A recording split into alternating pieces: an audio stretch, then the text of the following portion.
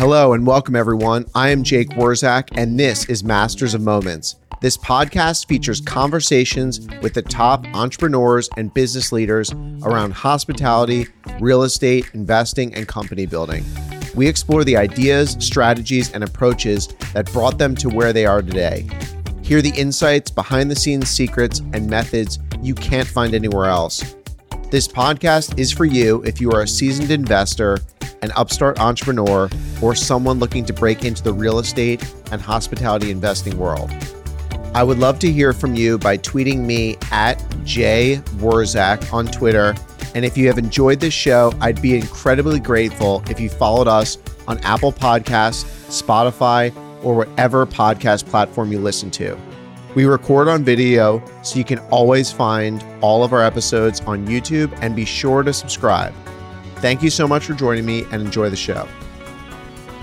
My conversation today is actually a podcast between Chris Powers from the Fort Podcast and Fort Capital and myself, Jake Wurzak.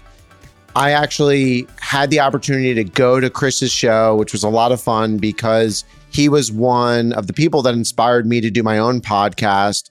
So flew out to Dallas, Fort Worth, got to see the studio, got to see Chris's whole team. He walked me around Fort. We had a great time together and we talk about everything that I am passionate about in hospitality, how I got started, how I built my business, what kind of deals we're doing, how we're doing those deals. It was all a lot of fun. You guys have heard me talk about that before, but I do want to just talk about Chris for a moment because there are very few people on the planet like Chris who is as genuinely humble, nice, and intelligent. And it was such a treat to be around because we talked and he shared all of his insights about how he built his company, how he runs his leadership team, how he's kind of evolved into this chairman role, and how he stays on top of the business with dashboards and all this technology. It's really quite something. He is truly the master. There is no BS there. It is all true, 100% more impressive in person. That is Chris. Anyways, please enjoy my conversation today with Chris Powers and Jake Wurzak being interviewed by Chris Powers. I don't even know how to say that, but enjoy it. Jake, welcome to the show. Thanks. I'm happy to be here. Yeah, it's been great getting to know you over the last couple of years and enjoyed our breakfast this morning. I did too. All right. Jake is a master of hotels, so we're going to talk a lot about it today. But I thought a fun question to start would be, you're in the hotel industry. Last night you stayed at a really cool hotel in Dallas. When you walk into a hotel, how do you experience it? Like, what are the things that you start noticing? I know what I start noticing when I get there, but what is someone that owns a lot of hotels start looking for as soon as they walk in? Yeah, you're going to put me on the spot. We didn't say the name of the hotel. You can say it if you want. Yeah, so I stayed at the Virgin last night, and you know, Dallas doesn't have a lot of really interesting boutique and lifestyle hotels. So I wanted to stay at the Virgin to try it out. But what I realized coming into that hotel yesterday and some other hotels we toured before we came to Dallas is that I give my team a really, really, really hard time. And we do a lot of things really well. Okay. So one of the things I noticed is just my check-in experience was, you know, not as fun as I would have hoped it to be. It was way more transactional. It was very much like, okay, you're here to check in. And then they upsold me on an upgrade because my room wasn't ready. So that was like, I was kind of irritated about that. And, you know, I also heard the front desk person talking to her boss on the phone, asking how much they should, you know, hit me up for the upgrade. And then I went over to the bar to have some lunch and the food was good. The space was cool. It wasn't that busy, but, you know, the bartender and the team didn't feel that engaged. They were kind of distracted and doing other things. So from a service standpoint, you notice all of those things right off the bat. There was a Four Seasons hotel in Toronto that was, you know, the iconic Four Seasons hotel. Four Seasons was founded in Toronto. And it was like this old kind of crappy building, but it was still amazing because it was a Four Seasons and the service was great. So service and the experience and how you're made to feel when you come into a hotel can cover up a lot of the design elements. Now, the design of the Virgin is great. It's really cool. It's a little kitschy. Everyone has their own taste. That was great. But like how you're made to feel is the most important thing. And it's the hardest thing to get right. So that leads me to a question. What is hospitality? What is the hotel industry to you? What does hospitality actually mean? Is it the way people make you feel? Is it how things look? Is it all of it together? Like, what is hospitality? I think it's memories, it's experiences. All of the best things that have happened in my life, most of them have happened at a hotel or while on vacation, even on business. Like think about these major business events in your life. A lot of them involved a hotel. Maybe it was a big power breakfast. So it's really woven into the fabric of people's lives. But, you know, we were recently touring this amazing new city where we're planning on making an investment. And there's some very like limited service hotels. And we're in this really cool city with like great bars and restaurants. And there are people like in some of these hotels sitting at the bar of the Hampton Inn.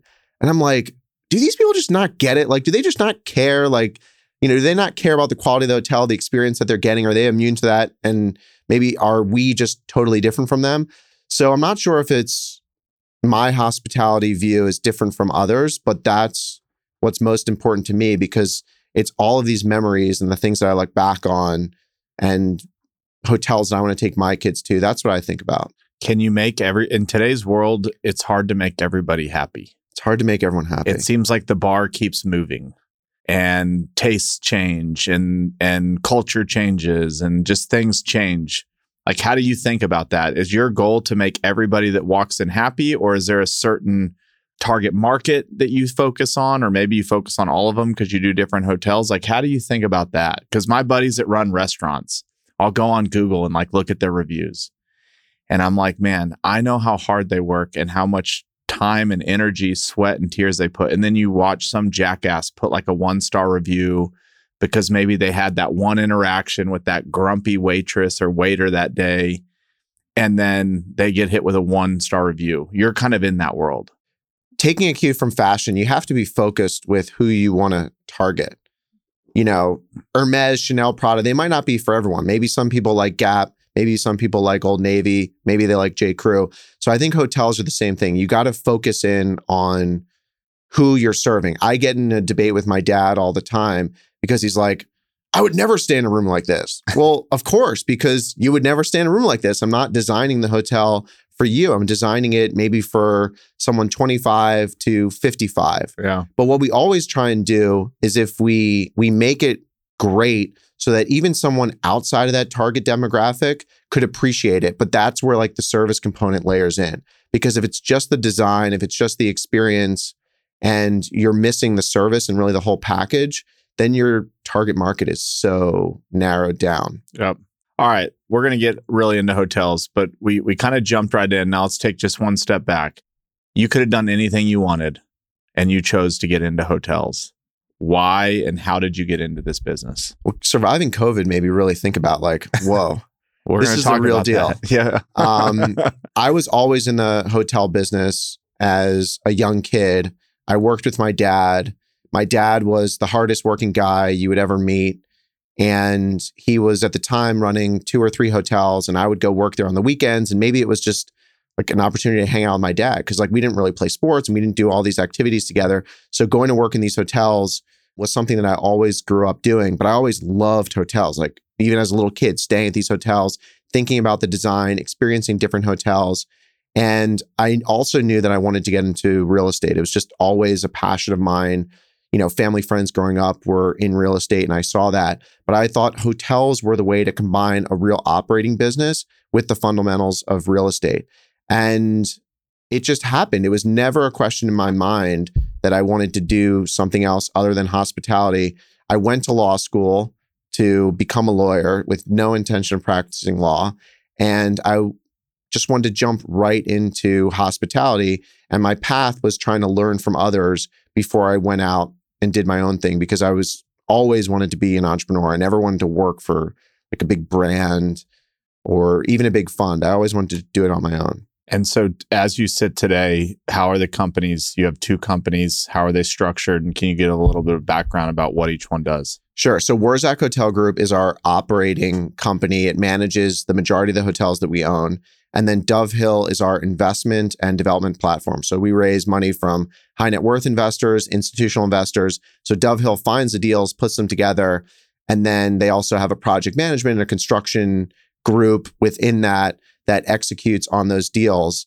And during COVID, we started investing in other people's hotels that we didn't manage. There wasn't a management issue. So now Dove Hill has investments in, I think, 17 or 18 hotels. Oh, wow. And we only manage 10 of them. Okay, what does that look like if you just invest in them? Just passive LP because you know the business? Are you involved? What does that look like? Well, it was during COVID. So these were preferred equity investments for the most part. In one case, we bought a note. Okay. And that was something we never had done before. But a guy that runs a very big institutional fund that maybe is a little bit of a mentor of mine, kind of early on in COVID, walk through this strategy. And what clicked is we are in a moment of time that will probably never happen again. And I have all these relationships in hospitality. We have the ability to raise capital. Let's go do these structured equity transactions in deals that we can underwrite with not a lot of brain damage. We know the market, we know the hotel, and we can go in a preferred equity position and make a lot of money in a short amount of time. So we did that, but we invested in operators that we knew or had a relationship with that were good people on the ownership side. They had good management companies. They were just caught like everyone else in COVID with zero cash flow. Yeah. COVID sucked, especially for the hotel industry. So March 2020 comes. Like what kind of happens? Denial happens. So you really think that all this is just going to pass. And I have a group of about 8 hospitality CEOs that I speak with very regularly. During COVID, we were talking every single week. And I became obsessed with trying to figure out all these government programs that were being talked about and how we could get cash to stay afloat. The other thing that was happening is hotels were closing. I mean, hotels don't even have locks on their doors. So like literally, how do you close a hotel? There's no lock. And I remember being in an executive meeting saying, hey, like some of my friends are talking about shutting down hotels because it's the only way to reduce cost as much as possible. And I remember my dad and some others in the meeting were like, no way, we're not closing a hotel. We're not doing that. And within 3 weeks, we had closed 1 or 2 hotels because that was the way to minimize and reduce cost. It was something that now looking back on it looks like a fog. I remember writing investor letters and I put like a big picture of Muhammad Ali like knocking some guy out and being like, hey, we got punched in the face, but we're coming back. And we did come back. We didn't lose any hotels during COVID. We raised capital in our own deals. We put preferred equity out in other deals, but we had to like structure our own preferred equity in our own deals. Yeah. And that was interesting. And, the toughest part about COVID is having everything you worked for, let's just say maybe 18, 19, all those deal returns like literally just evaporated. Yeah. So in some cases, you had to put more equity in deals. And in some cases, you just didn't have cash flow for 2 or 3 years. We just started distributing on certain assets. So when you're looking at IRRs and those sorts of things, they're going to look terrible.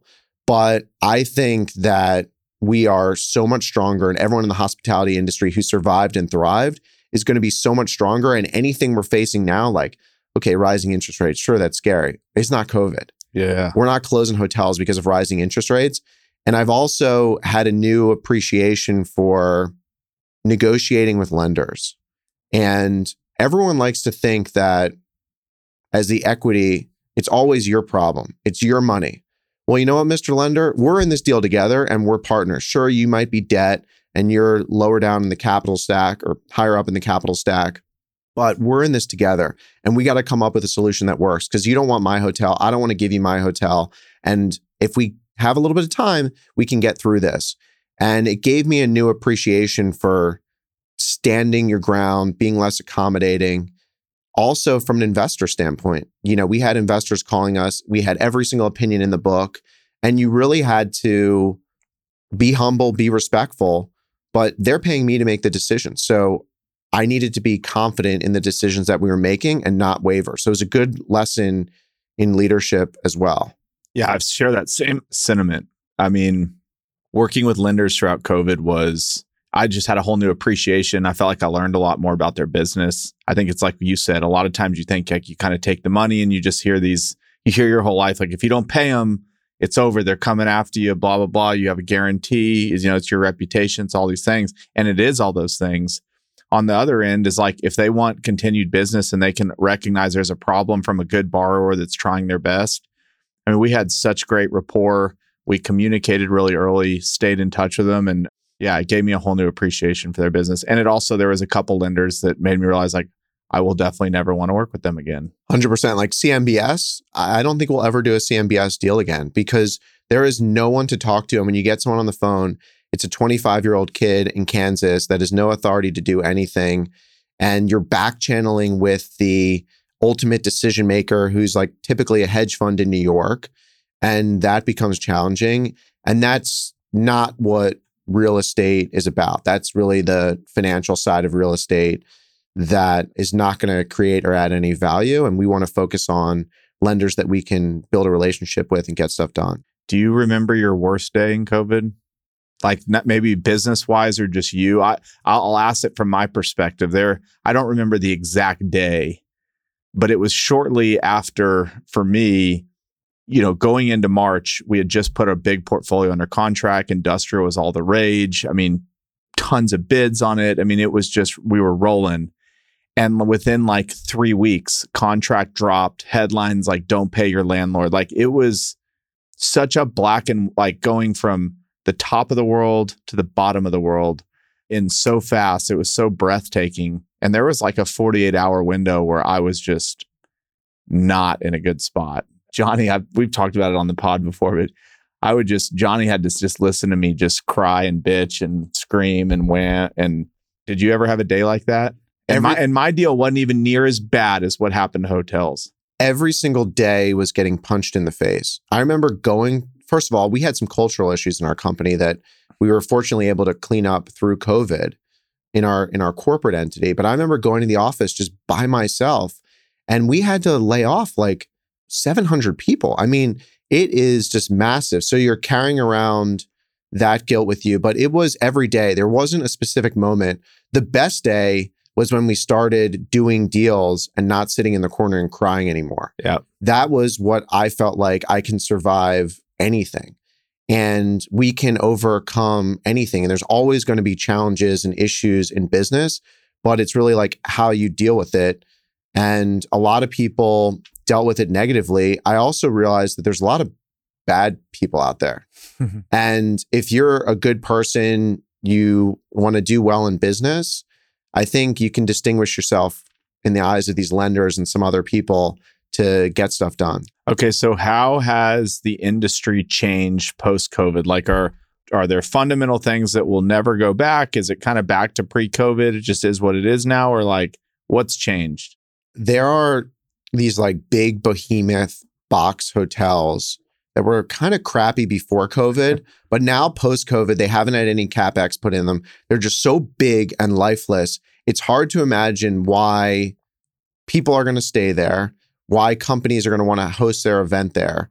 So that concerns me. There's certain cities that I am very concerned about because I don't think even talking to people about living there, they're like concerned for their safety. The vibe is just gone. So I want to, moving forward, really focus on things that are more in our control. And when you have like city, government, all this other crap going on, that's a real big distraction. People could look at it as an opportunity, but everyone got so excited about Detroit and what's going on in Detroit now? Like, are you going to Detroit? And people have been talking that for 5 years. So some of these cities might not come back to where they were. And we have hotels in our portfolio that are still not back to pre-COVID levels. I think eventually over time they get there because revenue, like we're still missing a huge amount of business. One hotel, government isn't even traveling. So you're still having to do a COVID test if you have a government event. Like a government event would be like Lockheed Martin and Rolls-Royce. It's not just a bunch of army people. And that just seems so backwards to me. There are less business travelers, maybe because more people are on Zoom. Now, on the flip side to that, we're seeing a lot more corporate retreats. But if you want to be inspired and have a corporate retreat somewhere, you're not going to this big bland, boxy hotel with nothing, with these ballrooms and no windows and no fresh air. So the hotels that are going to win out, I think, are really going to be the ones that are differentiated in lifestyle. The commodity hotels on the smaller end are going to be fine because they almost double like workforce housing. Is there any, so maybe you just answered the question. Is there anything to do with those big, boxy, bland hotels? Like, do you turn them into a better hotel or do you just ditch that and change product type altogether? Some of them you can turn into the better hotel. Like, I think if you ask Marriott, they would say we are the best renovator of crappy Sheraton hotels. We've taken 2 Sheraton hotels that were the worst in the market in their entire portfolio and made them some of the best hotels in their portfolio.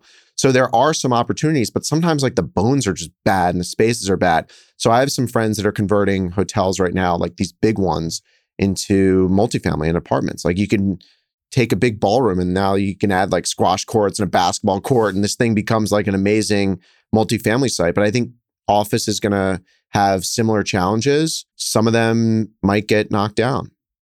Okay, what are you doing to convert? You said you're converting Sheratons to Marriotts? Sheratons to just better Sheraton. So we're not doing that anymore. We don't have that, but we've done 2 of them.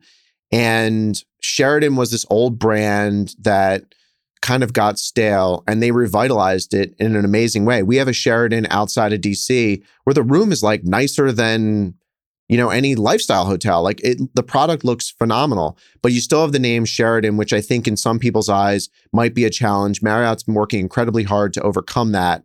But there is an opportunity to go in and renovate these hotels. It's just at what basis? You have to look at your entry point. Okay.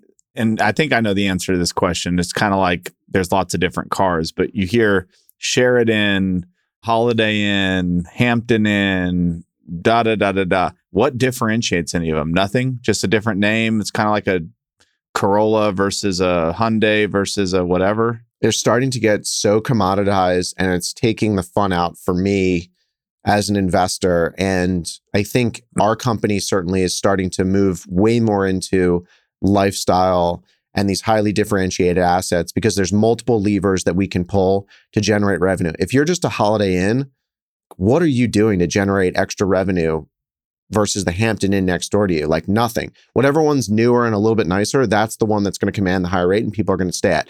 At these bigger resorts, these lifestyle hotels, I'm going to do a rooftop brunch. I'm going to open up and do like a comedy show in my bar. I'm going to have the hot DJ come in. There's so many more opportunities to generate revenue on the amenity side that will drive your room rate as opposed to these little transactional hotels that just aren't all that interesting. And to me, if you're going to invest in those commodity type hotels, you should probably invest in multifamily because you have guaranteed leases and there's a lot less risk. Like it's not worth the headache, in my opinion, to operate a commodity hotel unless you're such a good operator that it doesn't suck the life out and time out of you. So in that type of hotel, what would make an amazing operator? Like what makes the star shine in that hotel class? Like what does good operating look like in a commodity? I know we can talk about what it looks like in lifestyle where it's great service, 5-star service. But what does it look like at like a Holiday Inn? I love that question. I think the biggest thing in those hotels is revenue management. And that's setting your daily rate and the strategy around that because it is so important. The next thing is automation. How can you automate certain things inside of your hotel and standardize certain operating line items where there's zero deviation from the hotel team? Like, you're buying toilet paper at the same price as everyone else and you don't have to think about it. You maybe have limited front desk staff because everyone's checking in with keyless entry, like those sorts of things. And then maximizing what those hotels do have and what people do like about those hotels. So if you're serving free breakfast, well, it better be the damn best free breakfast that you can get. And everyone likes a bar. So why don't you try and do somewhat of an inspired bar? Because you're going to have captured audience. Like we were just in the coolest town and people were at like the Staybridge bar. There are people that just don't care and they want to be there. So do a good job at it is something that I think it's important. I had a friend I was talking to the other day and these commodity hotels are starting to pull things from lifestyle hotels. So they're starting to take like, good coffee. They're starting to take like a curated art program, all this nonsense. So I think what you really have to focus on is the operational metrics and KPIs and have a very defined set of things that you're measuring against to decrease decision-making of the on-property team. First question out of that. Who's setting the daily rate? Is this a computerized program that's like what they do in multifamily where it's constantly updating by the hour, or is it by the day or the week? You're not going to believe this. It is crazy. So the biggest brands, Hilton and Marriott, you have to set your rates through their systems. And they charge you for that. Yeah, they charge you, but the systems are so antiquated. Like they have like rate bucket categories. So like, maybe they have 8 rate categories, $100, $120, $130. Not like that incremental stuff. So we have people, revenue managers that are literally looking at data and information and changing those rates hour by hour and daily. But I think this is such a big opportunity for AI to layer on heavily. So someone's overseeing it and viewing it, but they're pulling in data from thousands of different sources to inform what these rates should be. Like, I don't know, Google movement data. If there's a snowstorm and the airport's closed, like it should automatically trigger, jacked up rates. The other thing that we see in hospitality, it's hard to figure out what other hotels are charging because the rate that you see on a website is the rate that like Chris is getting booking the same day of, but it's not the rate that they might be charging to the Chris Powers conference that's booked in the hotel. So it's really hard to know what their occupancy is and what their rate is. And there's services that you can get maybe on a 24-hour basis, on a weekly basis, monthly basis to see how you're competing. But there's still a lot of challenges to setting rate, and that's the biggest opportunity. That's crazy to me because you said that Hilton uses, I know the multifamily, I can't remember what it's called. It's called something Star or something, but it changes them by the minute. You said KPIs. I know what's RevPAR? Revenue per available room. Isn't that like KPI? This is the big metric. So it's not just revenue per available room, but you want to look at what your revenue per available room is compared to your other hotels that you're competing against. And revenue per available room is made up of your rate and your occupancy. You just multiply the two and you get RevPAR. Yeah. The index is how you compete against the others. So 100% is you're getting your fair share of the business. 120%, you're getting like 20% more than the business. So you want to be above 100%. If you're not above 100%, you got to try and figure out why. And that comes back to like good old sales and revenue management technology. But that's the measure that I look at every month to figure out if my team is doing what they're supposed to be doing or if we have a problem. Is there anything else you look at? Like obviously that tells a story of what's going on. Then you dive deeper into if there is an issue. But what other KPIs, especially at these more commoditized hotels, would they be looking at? Yeah, so that's just revenue. So you want to look at your GOP. You want to look at how your GOP is comparing to prior years. And you also want to look at something called flow through. Okay.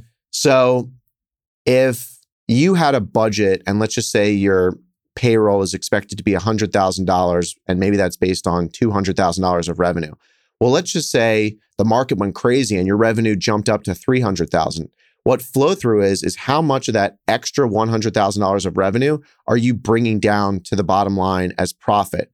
So in order to get that $100,000, which was just in rate, did you hire a bunch more housekeepers or something and then you're not flowing anything, or are you flowing everything? So that's a really key metric. The other one is labor efficiency and booking. Like how big is your sales team relative to the amount of revenue that they're generating and how does that compare to a hotel? Another thing we look at is net operating income per key. So some amazing hotels in South Beach generate $80,000 of net operating income per key. We have some hotels that are doing $20,000 of net operating income per key. It's like, okay, well, why aren't I as profitable? It's probably because your revenue is not big, but it's also because maybe you're missing opportunities on ancillary revenue items that you're not executing on, like resort fees. The president just came out and said he wants to get rid of resort fees.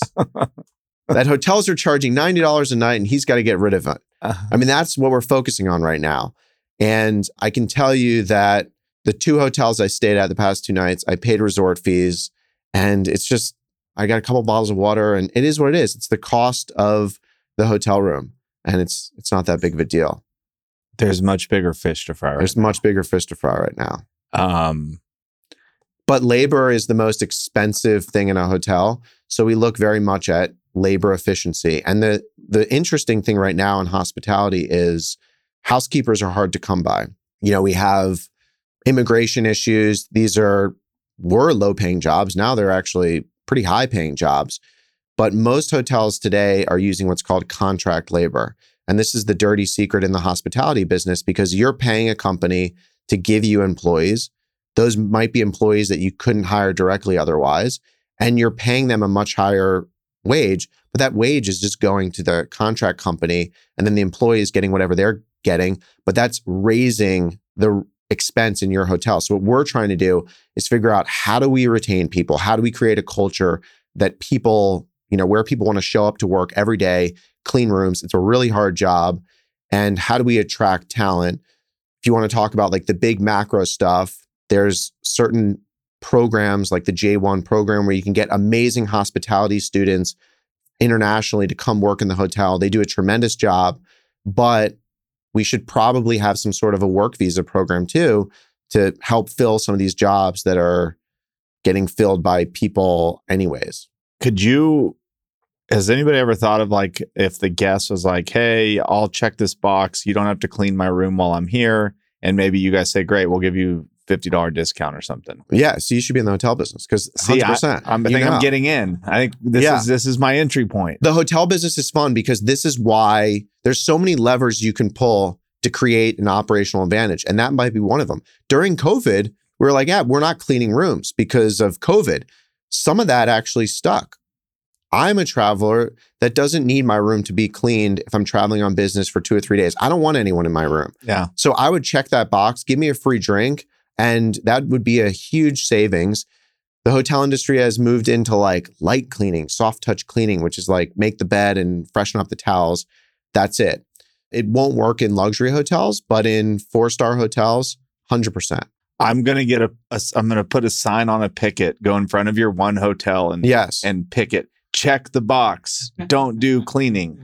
You might, in some of these locations, there'll be union picketers out front too. So you'll be in good company. Good. But it's just a great opportunity to save money because a lot of people don't use all the things that hotel offers. And that would be one way that you could do it technologically through an app, and you could just pick whatever you want, what you don't want. We'll get to lifestyle in a minute, but we're talking labor and we're talking resort fees. And the only thing that's coming to my mind right now is Airbnb. Like I see on Twitter, like people will post like all the expenses of having an Airbnb. And clearly like not all short-term rentals are Airbnbs, but from somebody that's in the hotel industry, how do you think about Airbnb? And are some of these just never going to be profitable? And it's the industry's getting away from some people and they're going to have to specialize into something that looks more like a hotel than an Airbnb. I'm talking too much, but you know kind of what I'm saying. It's all about scale. You know it in your business. And what I think the most important trend to come out of Airbnb is that people like a differentiated experience, and people also like staying in like a house or a condo, especially if you're with a family. That's very appealing.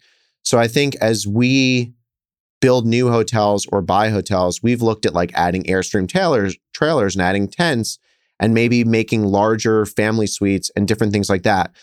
But I think why people fell in love with short-term rentals is because the barrier to entry is incredibly low. You could buy a house, you can manage it and make a little bit of money, and maybe it's like a vacation home and that's offsetting some of the costs.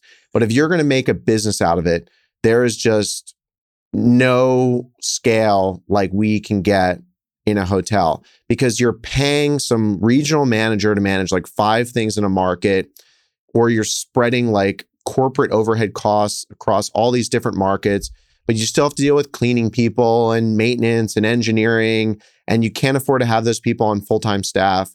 So I think as like a fun little side hustle, sure, but I've yet to see the big monster short-term rental, and maybe our friend Richard Fertig will come up with that and do that. But I think what he's doing is a little bit interesting because he's making bigger places for meetings and retreats, which is an opportunity to upsell people, and you can offer certain amenities and they'll pay for that. But if someone's renting a house from you, they're paying for the house and they're not paying for anything else. Right. So there's no leverage to extract there. And Airbnbs, like, people were freaking out about it, but it's honestly not something that we talk about anymore as being something that we're concerned about. Yeah.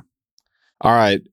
Let's talk about lifestyle. How do you define lifestyle? Oh my God, this is so hard. Like, I don't even know what term to use anymore. Like, boutique hotel, lifestyle. It's kind of funny. Every time I talk lifestyle, there's like a swinging lifestyle. And I always get nervous that like people are going to think about that.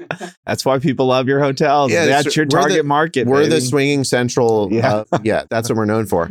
So lifestyle and boutique, I think this all comes down to highly differentiated, curated, handcrafted, high design, and most importantly, experiential based. So like, you're going to have an emotional connection with the property. You're going to remember it. You're going to feel like it's your home. That is the ultimate goal. And I think that's what that segment is, but it could be a lot of different quality types. Like, you can have a lifestyle hotel that maybe is a 5-star hotel. I think most luxury hotels I would kind of classify also as lifestyle, but you could have a 3.5 and a 4-star, like a hip motel. I would also classify as a lifestyle hotel. Okay. Besides y'all, who is the greatest person in the industry at creating places that people are attached to and creating experiences that people can't forget? Or who are the companies or folks that you admire the most that do this the best? This is an easy answer. I mean, my good friend Barry Sternlicht is the master at creating experiences, creating hotels, but also building companies that make money and making very incredible real estate investments attached to these hotels. I mean, he built W, he built One, these iconic brands. There's also Schrager and Andre Balas. These people have paved a way for everyone else in the industry to kind of get started and understand the foundation. Liz Lambert from Texas is another one. She's all over Austin. Her design, what she was doing with kind of these like existing buildings and turning what was like a crappy dive, drug den motel into something special is really interesting. A buddy of mine, Jeff Klein in LA, has the hottest members club in LA. And that all came from this iconic hotel that he owns called the Sunset Tower Hotel, which originally was like kind of not on the outskirts of town, but in an area of West Hollywood that was just okay. But he created this iconic restaurant where all the celebrities wanted to be, and the hotel was great. And then now he created this members club, which is like a new category that's popping up that a lot of hotels are doing, because you can charge all these people a lot of money to be members. And then that just offsets like a huge amount of your G&A on the P&L, which is pretty interesting. That is super interesting. So it's almost like a Soho house, but you can stay there type deal? Yes, or you could not stay there. Again, this is my friend in LA. He wanted to create a new Soho house because he once saw his dentist at Soho House, and that wasn't cool. So Soho House became this massive public company. There's a lot of members. They are some of the best in the business. I think it's hard to find someone that combines a membership experience, food and beverage, and hotels better than they do it. But there's always going to be these people that create these little exclusive enclaves. But again, how do you scale that? So that might just be one great experience in one city and that's it, which is fine. But Soho House has found a way to do it all over the world, which is incredibly impressive. And I think they are a master at what they do. Are like companies like Four Seasons, Ritz-Carlton, St. Regis, kind of the big known luxury, are they still the cool ones, or are there all these emerging brands that are overtaking them? Because you've just mentioned all these names like I've never even heard of. But even now, I feel like when I'm scrolling, I stayed at the one in Miami, which was incredible. We can talk more. We're going to talk about Barry in a second. But how do you think about Four Seasons, St. Regis? Are they getting older and tired and there's a new brand, or are they refreshing and they're always going to be the kings? I think Four Seasons is the best in the business at luxury and consistency. There's a few other brands, like Belmond would be another one that's heavy in Europe. There's a few in the United States that just hit it so well Each hotel has their own identity. Ritz-Carlton and St. Regis are owned by Marriott now, and I think they're starting to get a little bit more sterile. Four Seasons, because they just do one thing, luxury, they've maintained this very high arc. But there's some cool other ones like Amman and Rosewood that are very different, and they each have their own way of doing things. Like Auberge is now starting to have all these like kind of retreats, and their hotels are really set in scenery and design. There are exciting hotel companies, and once they get to a certain point, then they get a bunch of rich developers saying, I want that hotel and I'm going to build that. So they're able then to compound this, because growing a hotel company is hard because you got to find the real estate, you got to create the brand, you got to do it right. And for a lot of these places, location is everything, experience is everything. So it's not like, Class B industrial. You could just say, hey, that stuff is everywhere. It's kind of the same. I'm going to buy it. It's got to be exactly the right magic. Okay. You just said rich developer finds site. So let's kind of now move into like how you underwrite, think about things, how you raise money.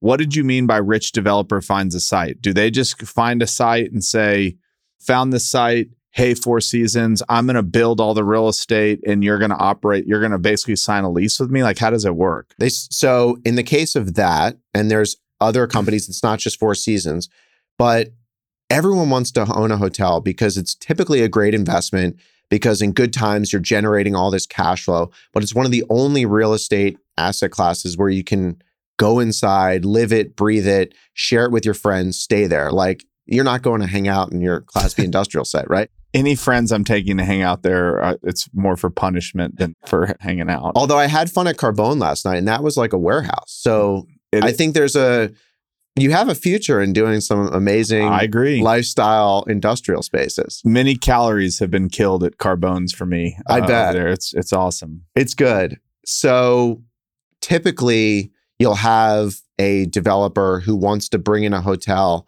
because there's going to be a compounding effect. Maybe he owns other real estate around there. The other thing that adds is if he's trying to sell condos or she's trying to sell condos, the hotel name and the service and the experience will add a level of prestige that will help drive those sales. So that's one way. And then they sign a deal with a well-known management company. They'll brand it, they'll create it, and they're just like a hired manager. So they get paid a fee. It's normally 3 to 4% of revenues. And then all of the expense, all of the profit goes to the ownership. Maybe there's a little bit of profit sharing at the bottom. What we do is a little bit different because we're vertically integrated. So we find the investment, whether it's a development deal or an acquisition deal. And oftentimes we will create the brand, we will create the business plan, and then we'll layer in our management company on top to go execute. Okay. So we've been growing, and it's hard because we have to find the real estate and then go do the deal. We're now getting to the point where our management company has scaled so much where we are talking to other people about doing what we do for ourselves for others, whether that's managing their hotel, maybe it's joint venturing on a deal. Someone owns the land, they want to build a hotel, they don't have the expertise. Those are some great deals that we've gotten into where you have a smart real estate investor, wants a hotel, we'll invest, we'll manage and execute, help them get debt, put the deal together, design it. And it's a tremendous value add because if you're not in hospitality, it's really hard to do it on your own. Is managing tough if you are managing lots of different brands? Like, does each brand require you to manage differently? So you have to learn all these different playbooks, or is it all pretty much the same? It's all pretty much the same, but they all have their own little brand standards and the things that they do. But we like to have the Wurzak way, Wurzak Hotel Group. We want to do it in our way, which is always a little bit elevated. It was interesting because, again, like I was at these couple hotels the past few days. I'm like, man, I give my team a hard time. Like, we actually do things really well, but like in all businesses, you have to have a little bit of tension with your operating team, your designer, your architect to really make the magic happen. Yeah. Okay. So you find a good site. What do y'all look for? Like, what are you looking to buy? There's lots of hotels out there. Obviously, what are the ones that check your box, assuming, good price? We'll skip over the like, well, it's just really cheap, I could buy it for a great price. What is something you would want to hold forever? So that's like a totally different category. We have really 3 strategies right now. Let's talk Basically, it's discounted purchase price, value add execution. We're going in and buying an asset that currently exists, that we're getting at a good price, that we think we can significantly improve revenues by upgrading the management, doing a value add renovation, repositioning some area of the hotel to create value. Might be adding a bar by the pool. It might be redesigning the lobby so it doesn't look like, something out of a 90s furniture catalog.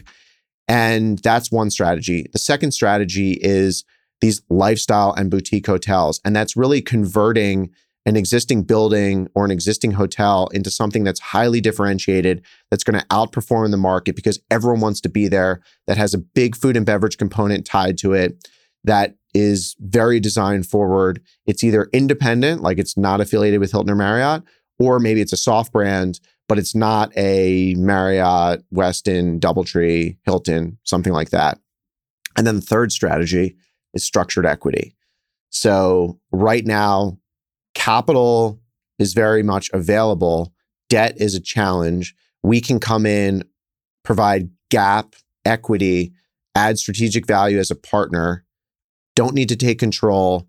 We know the asset, we know the market. We're coming in, we're deploying capital in a very specific way where we're getting a preferred return before the common. And it actually, in some cases, enables the common to get an outsized return because our return might be capped. So that is 3. The fourth is compact full service development. Okay. Building these big master resorts take a lot of time, a lot of money. There's a lot of risk. By the time you get done with one of them, you could have missed the market. There could have been a lot of things that happened during that time.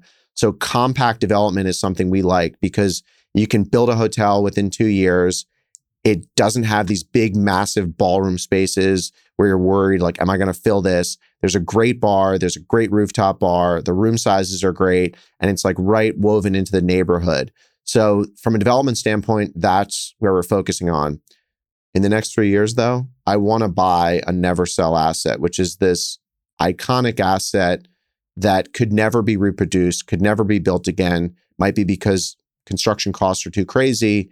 The location is just never going to come up again, but it's always going to be a hotel that you can just add a little bit to, add a little bit to, add a little bit to, and constantly drive value for a generation or multiple generations. What's a soft brand? A soft brand is when you want to leverage the power of a Hilton or a Marriott, but you want to have your own identity. So we have a soft brand in Fort Lauderdale called the Dalmar. We created the brand, we created the logo, we created the soaps and the scents and everything about the design. And we picked the mattress and the sheets and all the fun stuff, but it's tied into Marriott. So we get this power of this big distribution system.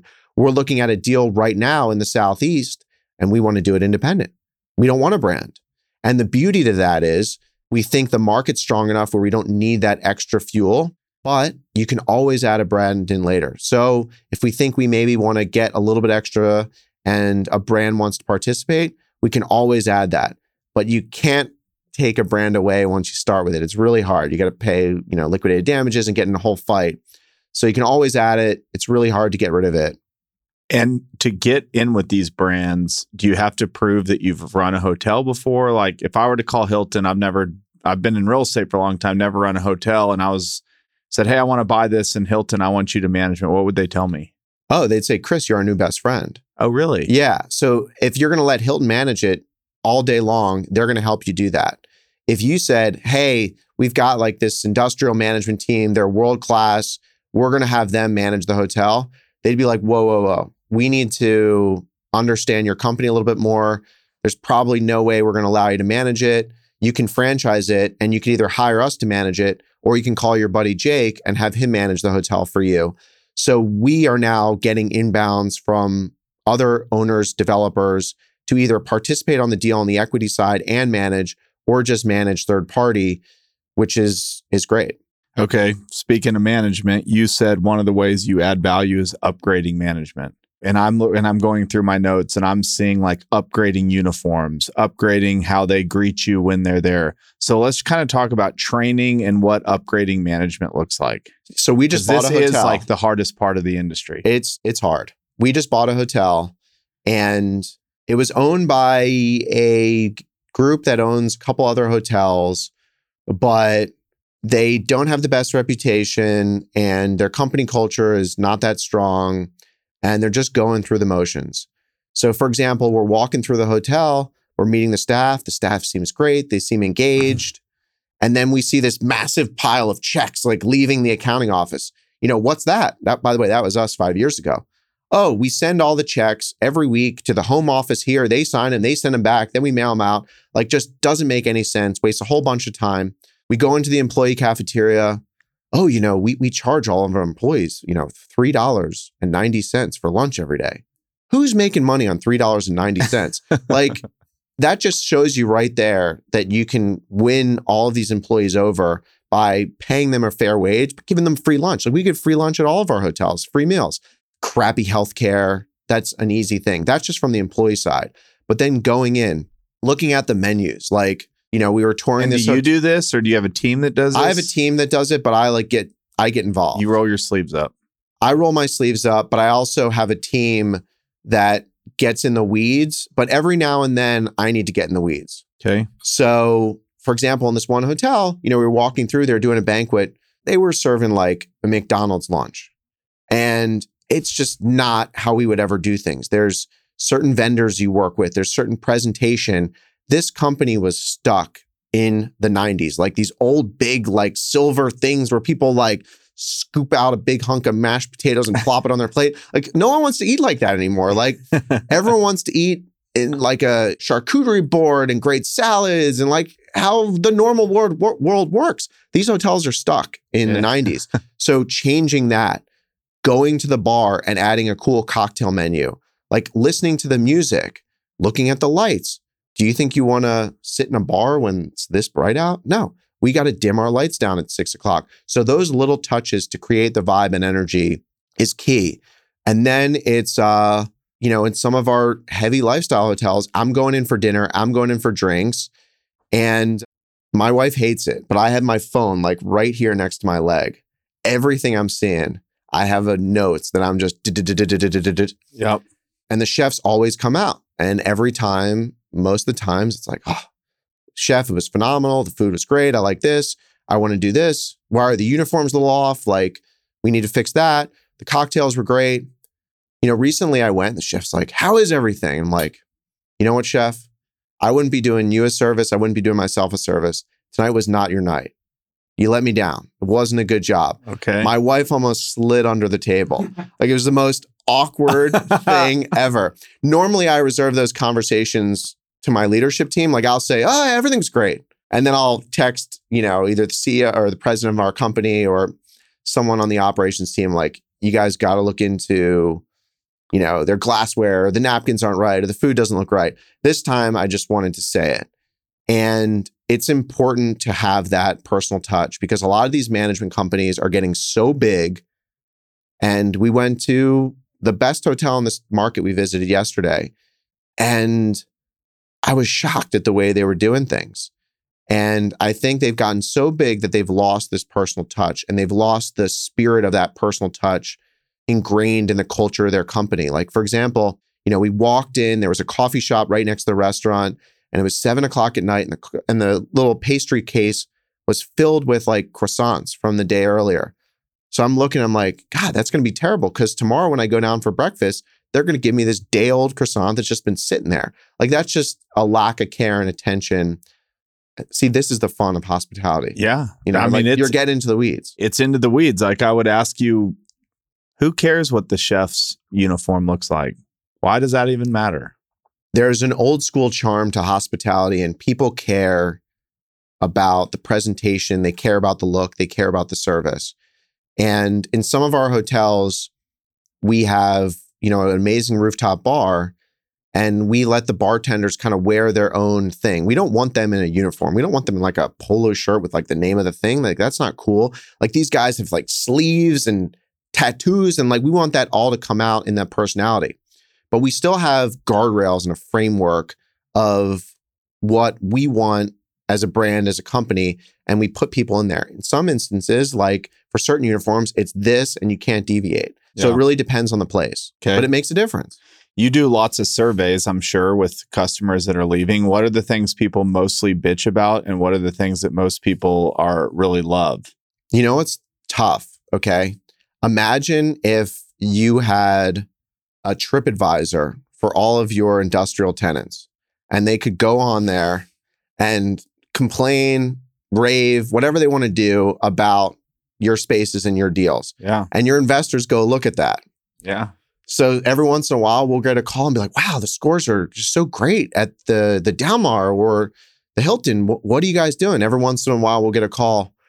You know, it seems like you guys got to check the AC in room 803. And I'm like, my God, like why am I doing this? Yeah. But the good thing is you get constant feedback and it's a measurable goal that you can assign the team to. So we opened a hotel and the guest service scores were not where they needed to be. So we dug in, we did research, we found that it was really an issue at the front desk. The arrival experience wasn't right. And that starts with before the guest even gets to the hotel, like, was the GM sending a welcome letter to people like, hey, I know you're coming to stay at the hotel. We have the pool party open this weekend. The rooftop bar opens Thursday. We have a great DJ. There's this new gallery in town that you should check out. Like that would make you excited to stay there versus when someone comes to the front desk and like, hey, are you here to check in? Like that's the worst thing. Yeah. You know, and that experience. So you can really measure that, but you have to then have the stomach and the execution capacity to go change things when they're wrong. The good thing is you get tremendous amount of positive reviews and we highlight those and we really do that with the staff. And we have a culture committee that in each hotel that their sole intention and purpose is to better the guest experience and also improve the lives of the team members. And they talk about how we can improve service, what's working, what's not working, and what we could do to make the team members feel better. Yeah. A lot of touchy-feely stuff. And I mean, it seems to me, you know, it was like there was a year in COVID where everybody thought like the days of service are over. Like people are just going to disappear. You're just going to walk into rooms and like press a button and that's going to be the experience. And I would argue we're probably getting more into touchy-feely stuff. The level of service and requirement for people to feel just continues to raise and raise and raise. And so it's why I have a ton of respect. It's why also probably for me personally, I'm like, I don't know if I could, it's a lot. Yeah, it's customized experience, but you could figure out what you want because you're a well-traveled guy. You go on vacations, you know what you like and you don't like. So you just do that, but you got to train people to do it, but you also got to show them the why. Because if you just train them and they don't understand the end state and what the goal is, then they're going to be like in this weird scripted and moment. The end state and the goal is making someone feel like this is their home, like they're staying at their coolest friend's house, like they feel like they want to belong and that they would want to come back. That is the goal. You raised money from Mr. Starwood, Mr. Barry Sternlicht. And you also just said that he's also one of the best, I guess we'd call him a hotelier in the industry. What's he better at, giving capital or building hotel brands or both? So we've done 3 deals with Barry, and in 2 of them, he brought us in as a development partner to help him execute his vision. And that was an incredibly hard job because this guy has the best vision in the world for hospitality, but doesn't always have the bandwidth to do it himself. Yeah. But is also, when he leans in, becomes the most hands-on guy you've ever seen. Really? And in one deal, he helped us out. He came into an investment that's a phenomenal investment on very short notice. We had an investor that had some issue. They were taking 50% of the deal. We had hard money up and they couldn't proceed. It was like an internal issue on their side. And Starwood ended up coming into the deal and obviously they got great terms, but it's been a phenomenal partnership. They operate on a totally different level than a lot of other people, but they're actually very entrepreneurial in a way. Like they're not as big from an acquisition and investment team as you would think. And we've learned a lot from them, just like they've learned from us. But one of the big things I've learned from Barry, particularly on the execution side, is you got to trust your instincts. You have to be involved, but you also got to hire some great, talented people to do it when you're not there. And he's built this one brand, out of one South Beach, out of nothing.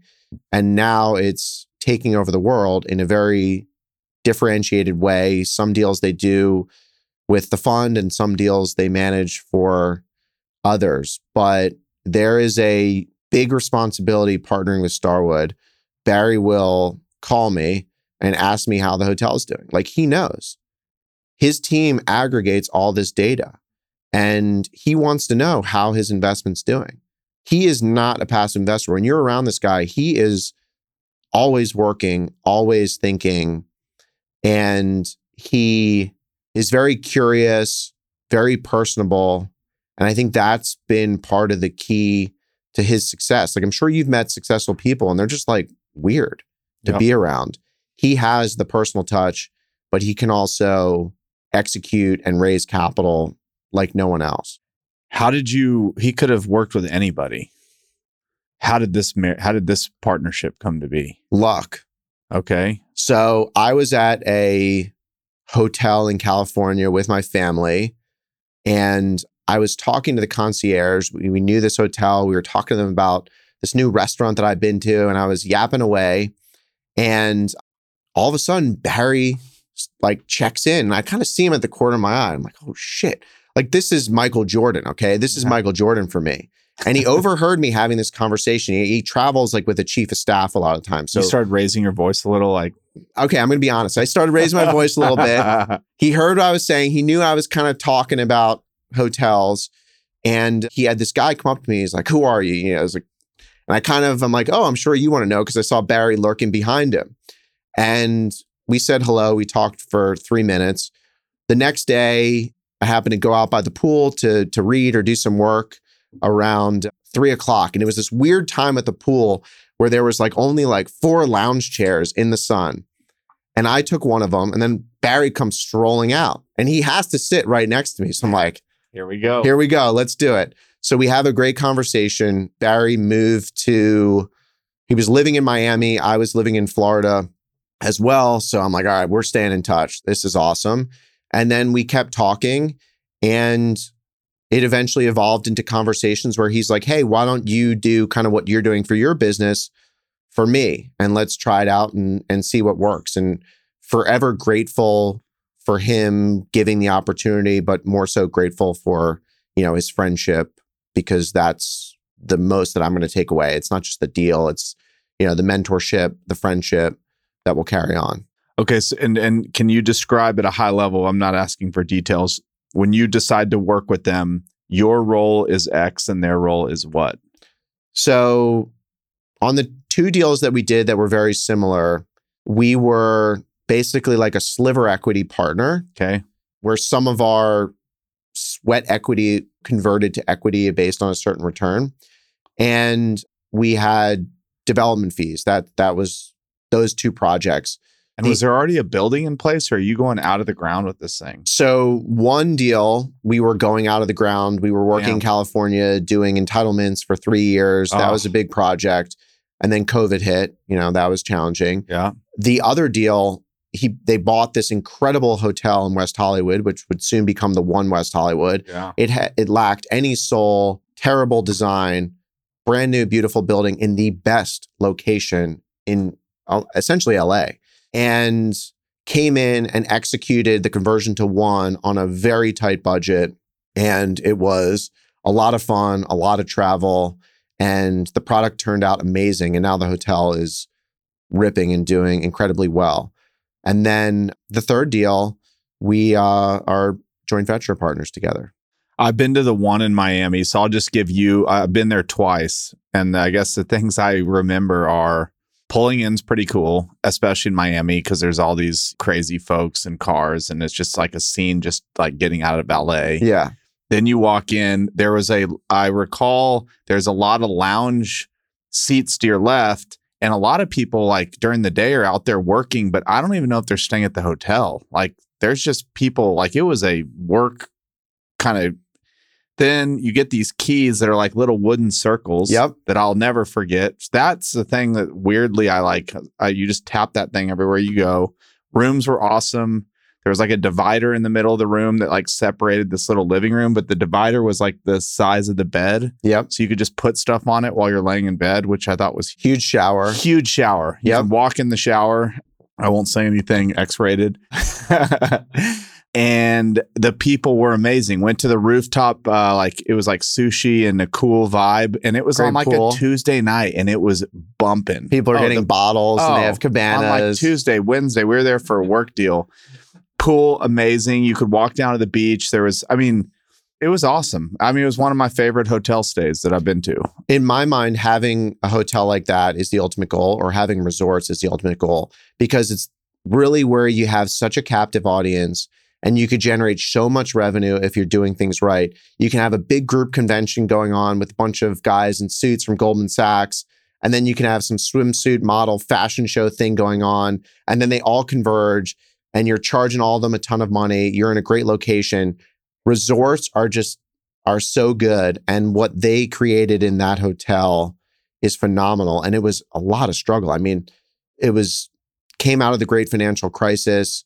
They were, I think, over budget, and they created one of the most successful, probably the most successful hotel in Miami Beach, sold it for a ton of money. I mean, it's so successful. The new buyer, which everyone thought paid a lot of money, is now so money good and is making tremendous amount of money. But what it also did is it put that brand on such a high pedestal that it became the calling card, and everyone wanted to work with Barry anyways, but now everyone can see what they could create and what they could do.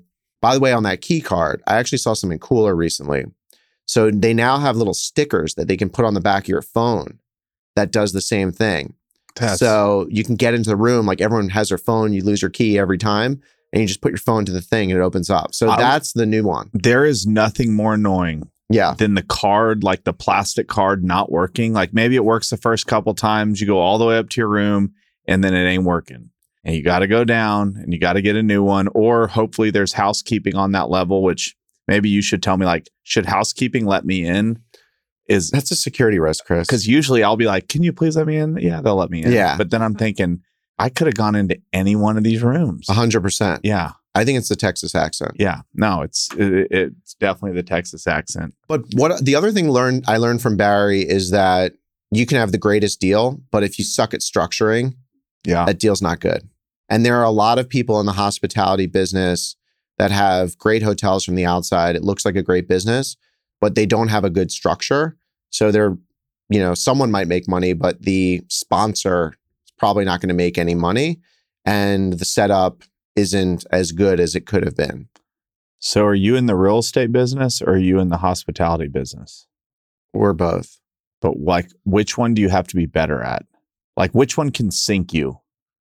The hospitality business can sink you because hospitality investments are made based on the net income of the business. And if you screw that up, your value's going down. Okay, so you have the operating business that's making money from the bar and the upsells in the room, and if you offer dry cleaning and all the stuff.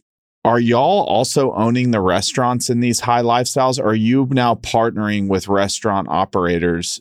Like, how do you think about that? When I walk into these, I sometimes don't know who owns this thing. Well, that's a good one. So we operate all of our food and beverage today. Mm-hmm. That's one of our skills. We excel in that. But we also want people to think that we don't operate it, that it's someone else, because people have a stigma about going into a hotel restaurant, particularly if you have to walk through a lobby or there's a challenge to get there. However, we are definitely open to working with a killer in a certain market and structuring a deal.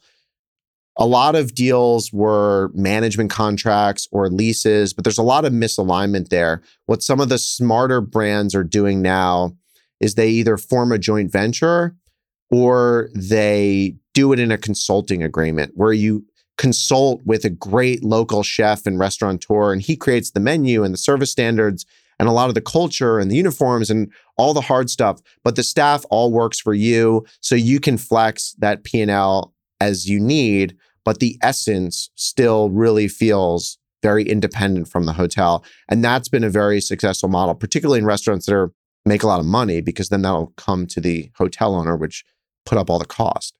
What's the greatest hotel in the world? Oh, wow. I like the Hotel Bel Air for a luxury experience in the United States, in California. I think it's phenomenal. It's a piece of real estate that could never be recreated ever again. And then I really love this hotel that was owned by a friend of mine that passed recently, an icon in the hotel industry, called Brush Creek Ranch. And it's basically, you did? Yeah. Oh man, Wyoming. How cool is that? Unbelievable. So that is basically, was Bruce White's personal playground. Yeah. Recently, what happened? A month ago, he was sick. He was young. Yeah. I mean, he wasn't like old. No. Man, I'm sorry. And he was an icon, but that to me is like end goal. You have your ranch and you have this great dude ranch that you've created for others to experience. But then the great thing that happened to his benefit during COVID, they started making a ton of money. It used to be a loss leader. It used to be a passion project. So that to me is definitely a favorite hotel. And then there's so many smaller hotels that just do things really well. One thing that I'm starting to appreciate a lot more than I ever have is scale. So size to me is starting to be a turnoff. I think size in a resort, because it's spread out and there's a lot of amenities, that's fine. But these big city hotels, I'm less interested in. I'm more interested in the ones that are small, that feel like you have this living room or this private club environment. That's where the biggest opportunity is.